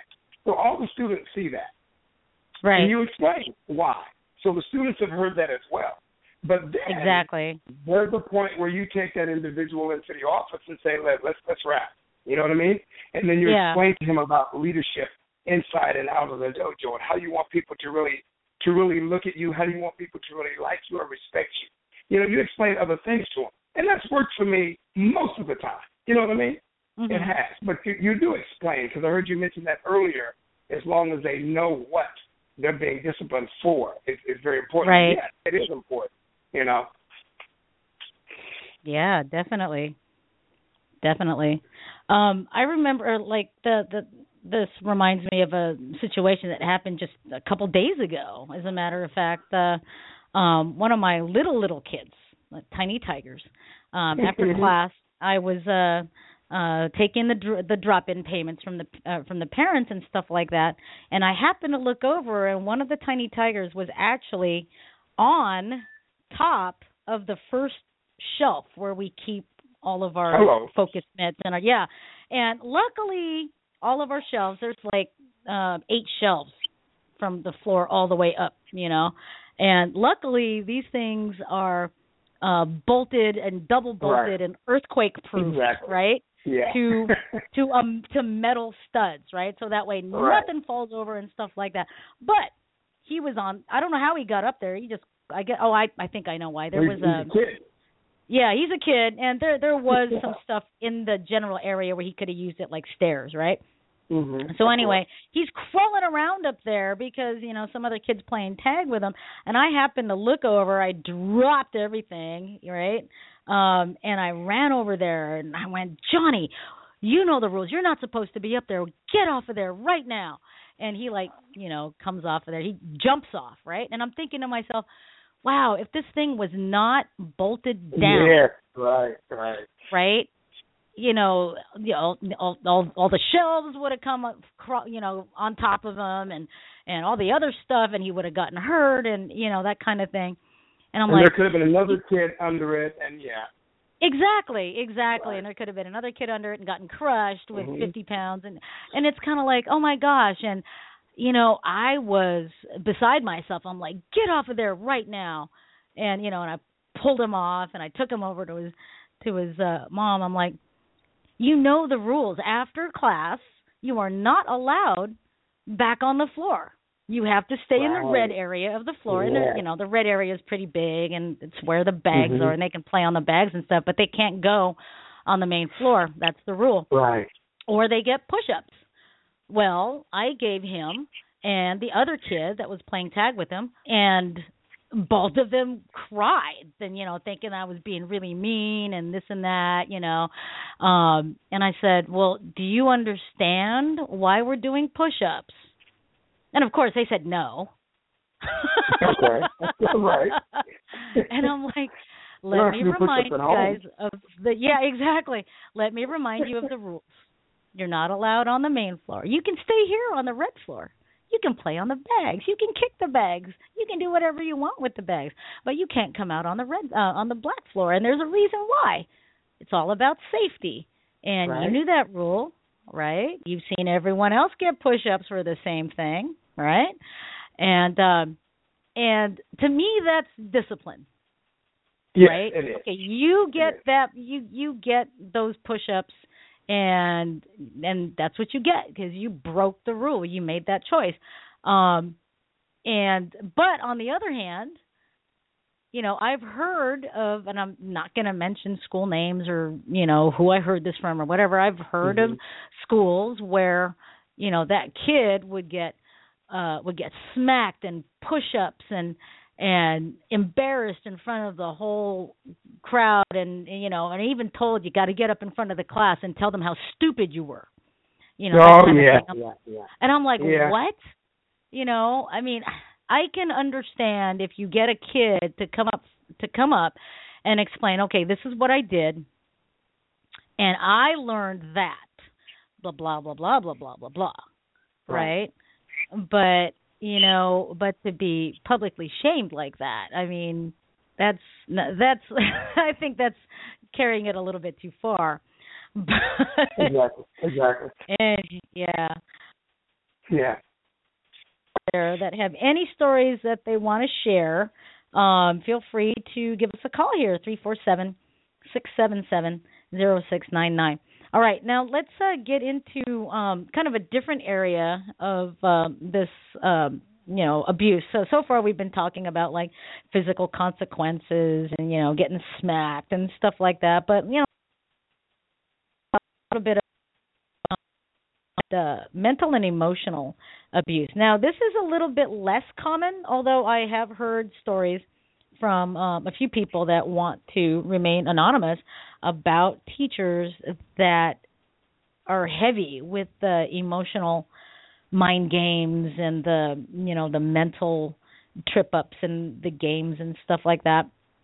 And I remember standing there going, are you serious?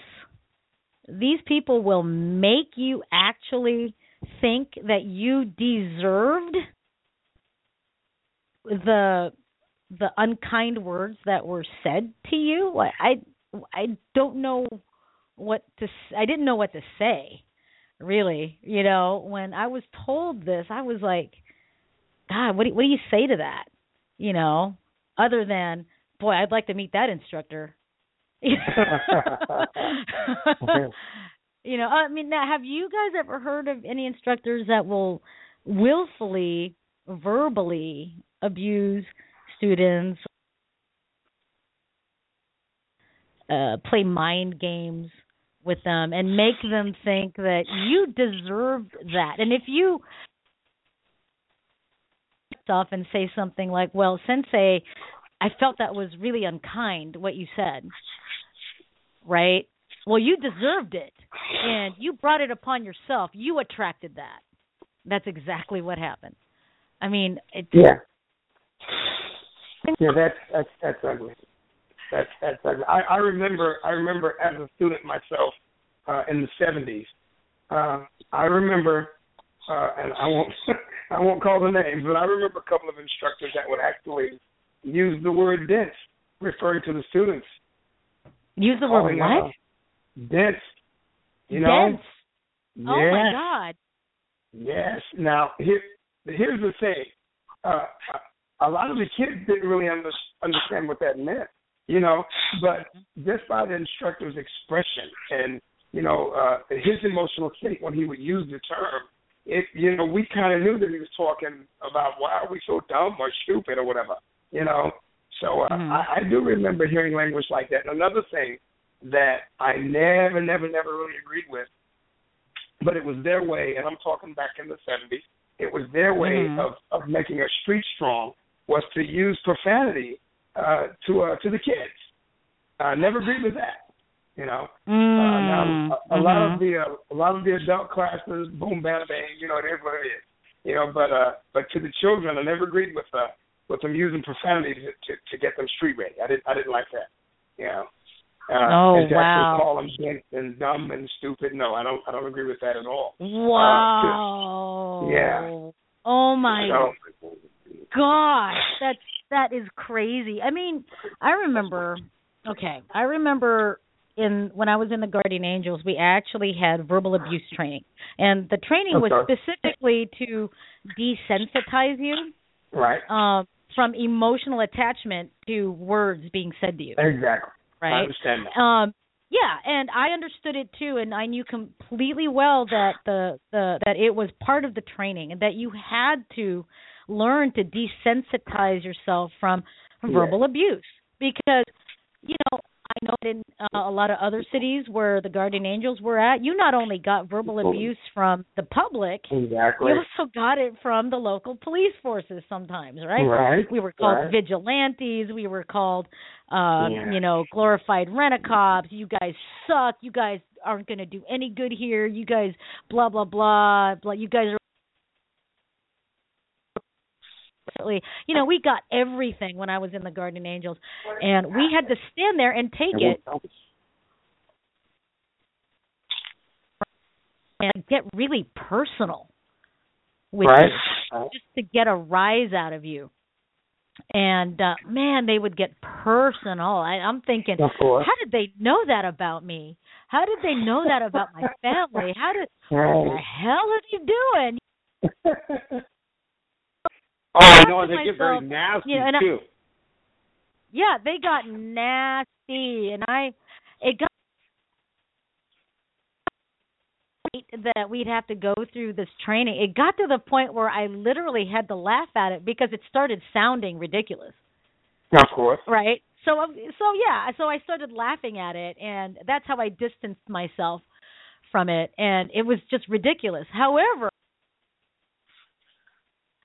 that was the training, right? You know, like we were talking about, if you know you're getting into it and you still come to that training, well, you put yourself into it, and you're well aware of that, and you're prepared for it, and you know that there's going to be the chance that you're going to get emotionally attached to any one of these nasty comments. However, you know, if you're a martial arts instructor, and the kids don't go into a martial arts school automatically knowing that they're going to get verbally abused and called dense and dumb and stupid, you know, and it's like, at that point, would I peg it as abuse? Yeah, definitely. Definitely, you know, and you know, even in the 70s, that was, I think that was inappropriate in the 70s, you know. Yeah. Yeah, because that really messes with your mind, you know, because in the neighborhood I grew up in, that was that verbal abuse, things of that nature was, you know, the very thing put them in a negative disposition in the first place and turned them into gangsters and bullies, you know. So no, that's exactly what we don't want in a dojo. Right, exactly. Bob, what's your take on that? Have you ever heard or heard of any places where the mind games were like a big thing? Very similar. There's a company down here called Model Mugging where they will teach women self-defense. Now, they run through a desensitizing like you did in The Guardian Angels. Okay.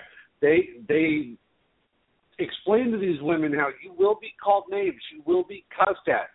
Remember, these are only words. Right. I mean, in their training, in their graduation, per se, because I was invited to one. Oh, it was horrible. I mean, they were calling women the C word, and oh my goodness. And it was, it was. But I understood the premise behind it. Right. It was because that word, that particular word, freaks women out to such a point it may cause them to freeze. Right. You know what I mean? So they were making the attempt to desensitize them to those types of words so they didn't freeze on the street. So I understood what they were doing at the time. But other mind games, I mean, not really. I've got a thing with my married friends where I walk up and say, "How's your wife and my kids?"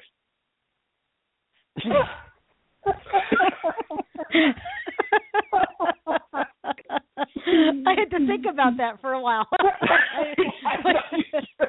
was like, what? Oh,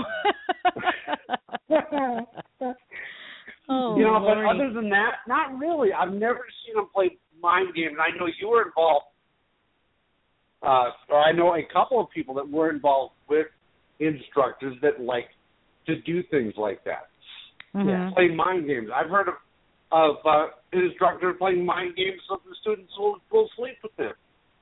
Hello. Oh, see, hello. Yeah, I was going to get into that because that's kind of a mind game right there. Or what I mentioned at the beginning of the show, the abuse of authority. Okay, so, right.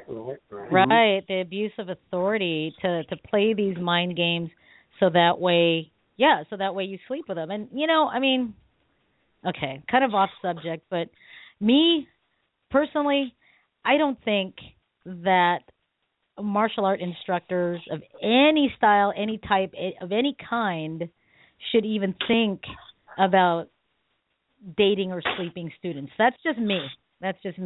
Now, is that going to stop the students from having a crush on their teachers? No, it's not. But I think that martial arts instructors should be mature enough to kind of like, you know, rebuff any types of hints that, hey, you know, I've got a crush on you, you know, let them down easy type of thing, you know what I mean? And to not go, oh, well, I'll give this student what they want. You know what I mean? It's like, oh, my goodness. At that point, Bob, what you were talking about, I think it's an abuse of authority. Of course. At that time. Very true. You know, I don't care if it's a cop doing it. I don't care if it's a public school teacher doing it. I don't care if it's a martial arts teacher doing it. If you've got a position of authority, if you've got a position where people look up to you, and basically take what you have to say as important knowledge, and they value it. Oh my God! Don't abuse that authority.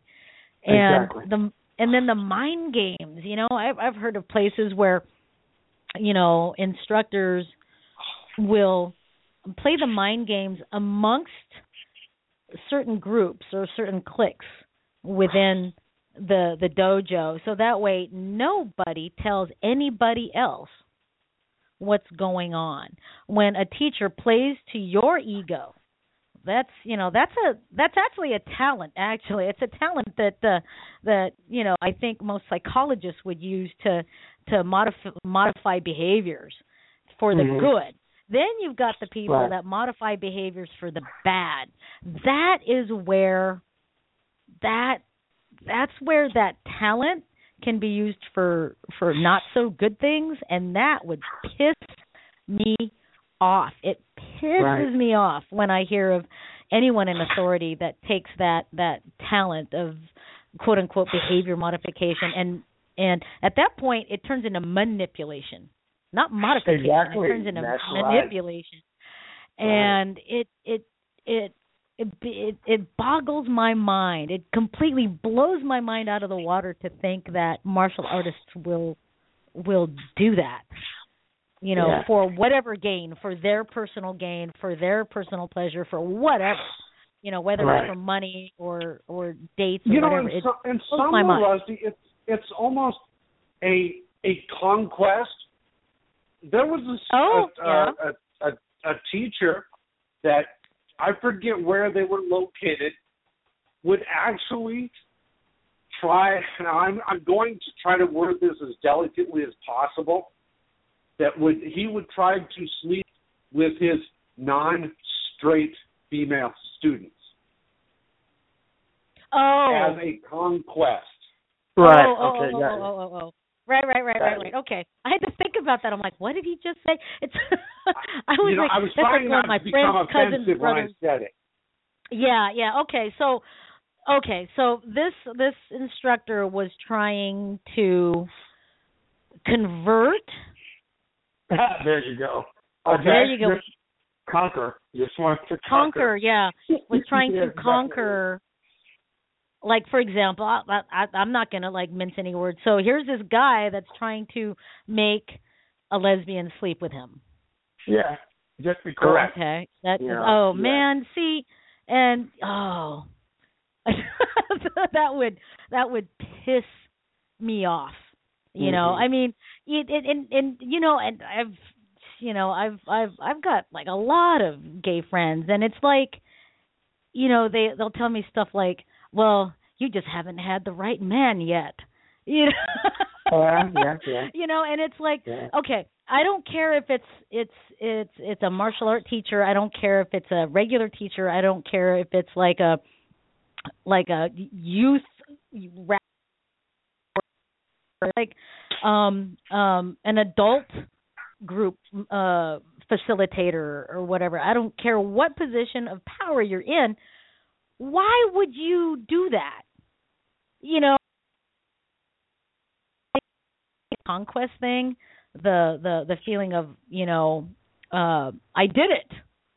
you know what I mean? Exactly. I did it. I came and I conquered, right? And you know what happens? What happens to many instructors, many teachers is there is this proverbial taste of power. When you deliver a message to students and they understand there's a degree of respect that we give to these teachers, that we give to these instructors, or even preachers, you know what I mean? When there's a degree of respect that we give to them, then what eventually happens to a lot of us who really don't understand teachers and instructors' positions, we don't really understand it to the greatest, is that a God complex happens. And before they realize what they've done, they are trying to manipulate every aspect of their students and their members' lives, I've heard some horrible stories, where some students were, and some parents and students were like, well, I think he lost his mind, with some of the things he was asking us to do, Right. And they just kind of hit a God complex. Well, because I am who I am, then this is why you have to do what you need to do. If you want to please me, if you want to satisfy. Oh, man. Yeah, that happens. Yeah, and it's like part of me sometimes wants to deny that it happens because I can't sometimes I can't fathom that martial arts instructors can be so vain, number one. It happens. And and it does. And I get online sometimes and I see these stories of people. You can even see it on Yelp, for goodness sakes, reviews on martial arts schools and stuff where people will talk about they quit because the teacher had a God complex or worded a little bit differently, but pretty much had a God complex and basically conducted every aspect of the student's life, even down to who you're going to sleep with. Yeah. And if it's not the teacher, it's going to be who they think would be worthy for you. It's going to be, or you got to drive this car, you got to say this, and this, and this about our school, you got to conduct yourself this way and that way and stuff like that. And when it gets to that point, I kind of want to write on these Yelp reviews, don't drink the Kool-Aid. Don't drink the Kool-Aid. You're exactly right. You know what I mean? Don't drink the Kool-Aid. Yeah, exactly right. I hate to put it that way, but, some people, some people can have that effect on their followers. And, I don't want to make light of what happened in Jonestown all those years ago. That was a tragedy. Definitely. But, you have someone that's so respected, loved, and by the followers that they'll jump through hoops to do whatever they want. Right. And at that point in time, if it's not the person that develops a God complex, it's the followers that give it to them. Yes. Either way, it's bad. And there's where either way, it's bad. Yeah, and you really have to that was what I was going to go into. What about the instructors not punishing their students, but what about the instructors that have God complex and then has the students washing his car, picking up his cleaning his house? Check that out. Things like that. Right. Cleaning the dojo is one thing. That's their responsibility. Exactly. And that's where teachers and instructors really have to be prepared for what could possibly happen in the years they spend as martial arts instructors and teachers. They have to be prepared and stay human. Am I going to be a good teacher and stay human? And I'm so glad that I've been able to do that because I've met some of these other people we're talking about. You feel me? I've met them. Yes. So I am glad that I have, this mental position to stay human. We work hard in the dojo. We work extremely hard. I have several students that are just top quality. We work hard. However, I can still talk with them and kind of laugh and listen to their kids' stories, and I can find interest in listening to their stories like they were my kids. So I'm humanized. I can still talk to their parents as okay, we're the adults. Let's talk about this. Let's talk about that. I am not so above, speaking to the parents as adults would talk to adults. I'm not best friends with anybody, but they still know I'm a man, And my children's students, they still know that I'm a man and not somebody so high, that I can demand all these ridiculous things and they're supposed to do it to please me. I make them understand why they are doing this thing to be the best martial artist they can possibly be. We want to be able to survive. We want to survive. We first survive. And everything under survival is just some of the other perks of martial arts. If you want to go to competition, that's a perk. But hey, can you survive on the street? That's our goal. Simple as that. But I'm still a man. We have parties. We go skating. We go to the movies. You understand? So we still have fun. Everything is just, we're human. Yeah. And I'm sorry, my Skype booted me for about like a minute, so I kind of came right back into the conversation, and I think I missed a little bit of something. But from what I did hear after I got back on Skype, I mean it's when it comes to martial artists and stuff like that. Number one, like I said, I can't believe that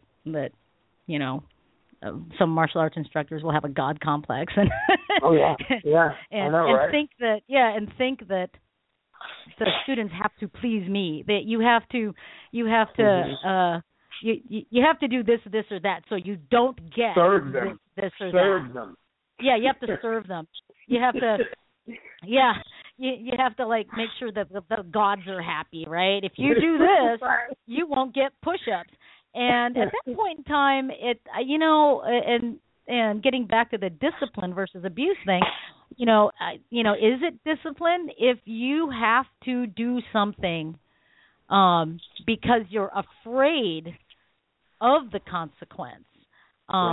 You know what I mean? As opposed to knowing and accepting that there is a consequence. I mean, because there's a difference. I mean, for any martial art instructor that gets a little bit too much ego and gets a God complex.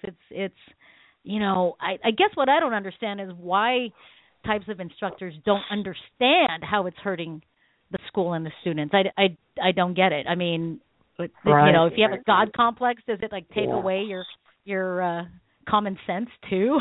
Exactly. I don't know. Yeah, I think it does. I think it does, and that's why I say you have to be prepared for that position. Because we mentioned it was mentioned the other week, I think, on one of your programs. You've got good black belt students, you've got good black belt teachers, and every black belt student is really not cut out to be a teacher. Right. Teachers. We're a different breed. If you're not really cut out to be a teacher, things like that can easily happen because like Bob mentioned, the students will put you on a pedestal, and if you don't know how to handle that pedestal, whoa, Exactly. So you really have to have your draws on right, and if that's what you're telling yourself you want to be an instructor, then you have to be prepared for what can possibly happen. And when the students have that much respect for you, because I've had a couple of students to try to put me on a pedestal that I'm not supposed to be on. You know what I mean? Right. And I straighten them out. Don't put me there because that's not where I am. Yeah.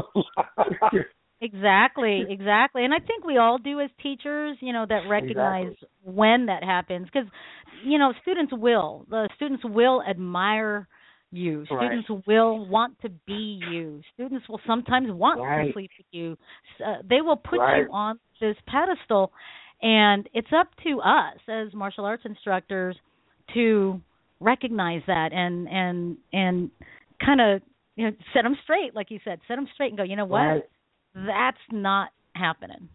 That's not going to happen. And I was talking to one of my friends the other day about there's a certain student at the school, new at my gym, and he doesn't speak English very well.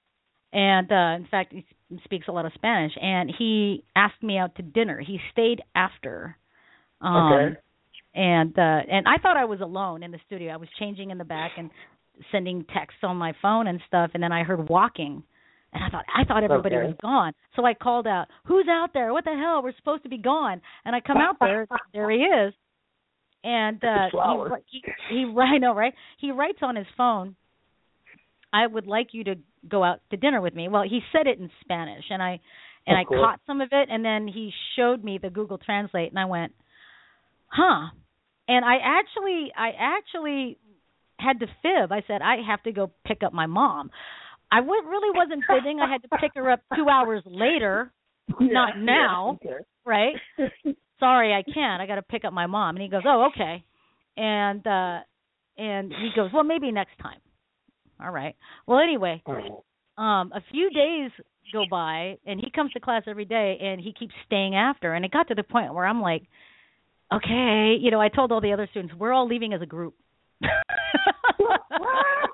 No one's leaving me here by myself. And it's not because I don't feel comfortable around the guy. I mean, if he tried something, of course I can set him straight, right? Of course. But rather because I just couldn't figure out, how am I going to tell this guy this ain't allowed because I can't speak the language. Okay, right. I think I got it across to him. I wrote something that said, no, that's not allowed. But anyway, so far so good. He hasn't asked anymore. But that's kind of the pedestals where people put you on. They put you on that pedestal. They put you on the "my teacher's better than your teacher" pedestal, and it's just sad when that happens. And us as teachers got to check ourselves. And I'm dating the teacher. Wow. Okay, because that puts them at a different level. Yeah, I'm dating the teacher. Yeah, that puts them at a different. And that's how you like me now. Exactly. Well, you know what? We are out of time. We are at our last 30 seconds, and that's the end of our conversation. I told my wife that we'd be ending early tonight. Well, I thought so too, and the conversation just flowed. Oh, yeah. And don't forget, Patrick, 2 weeks. We're having all of our inductees on as a group. That's right. Yep. I'm game. I'll be there. Very cool. Very cool. Awesome. Well, thank you so much for joining us, Professor, and we will see you really soon at the Masters Hall of Fame. All right. Talk to you guys later. All right. Thanks, listeners. Thanks, Bob. See everybody next week. See you soon. Bye-bye now.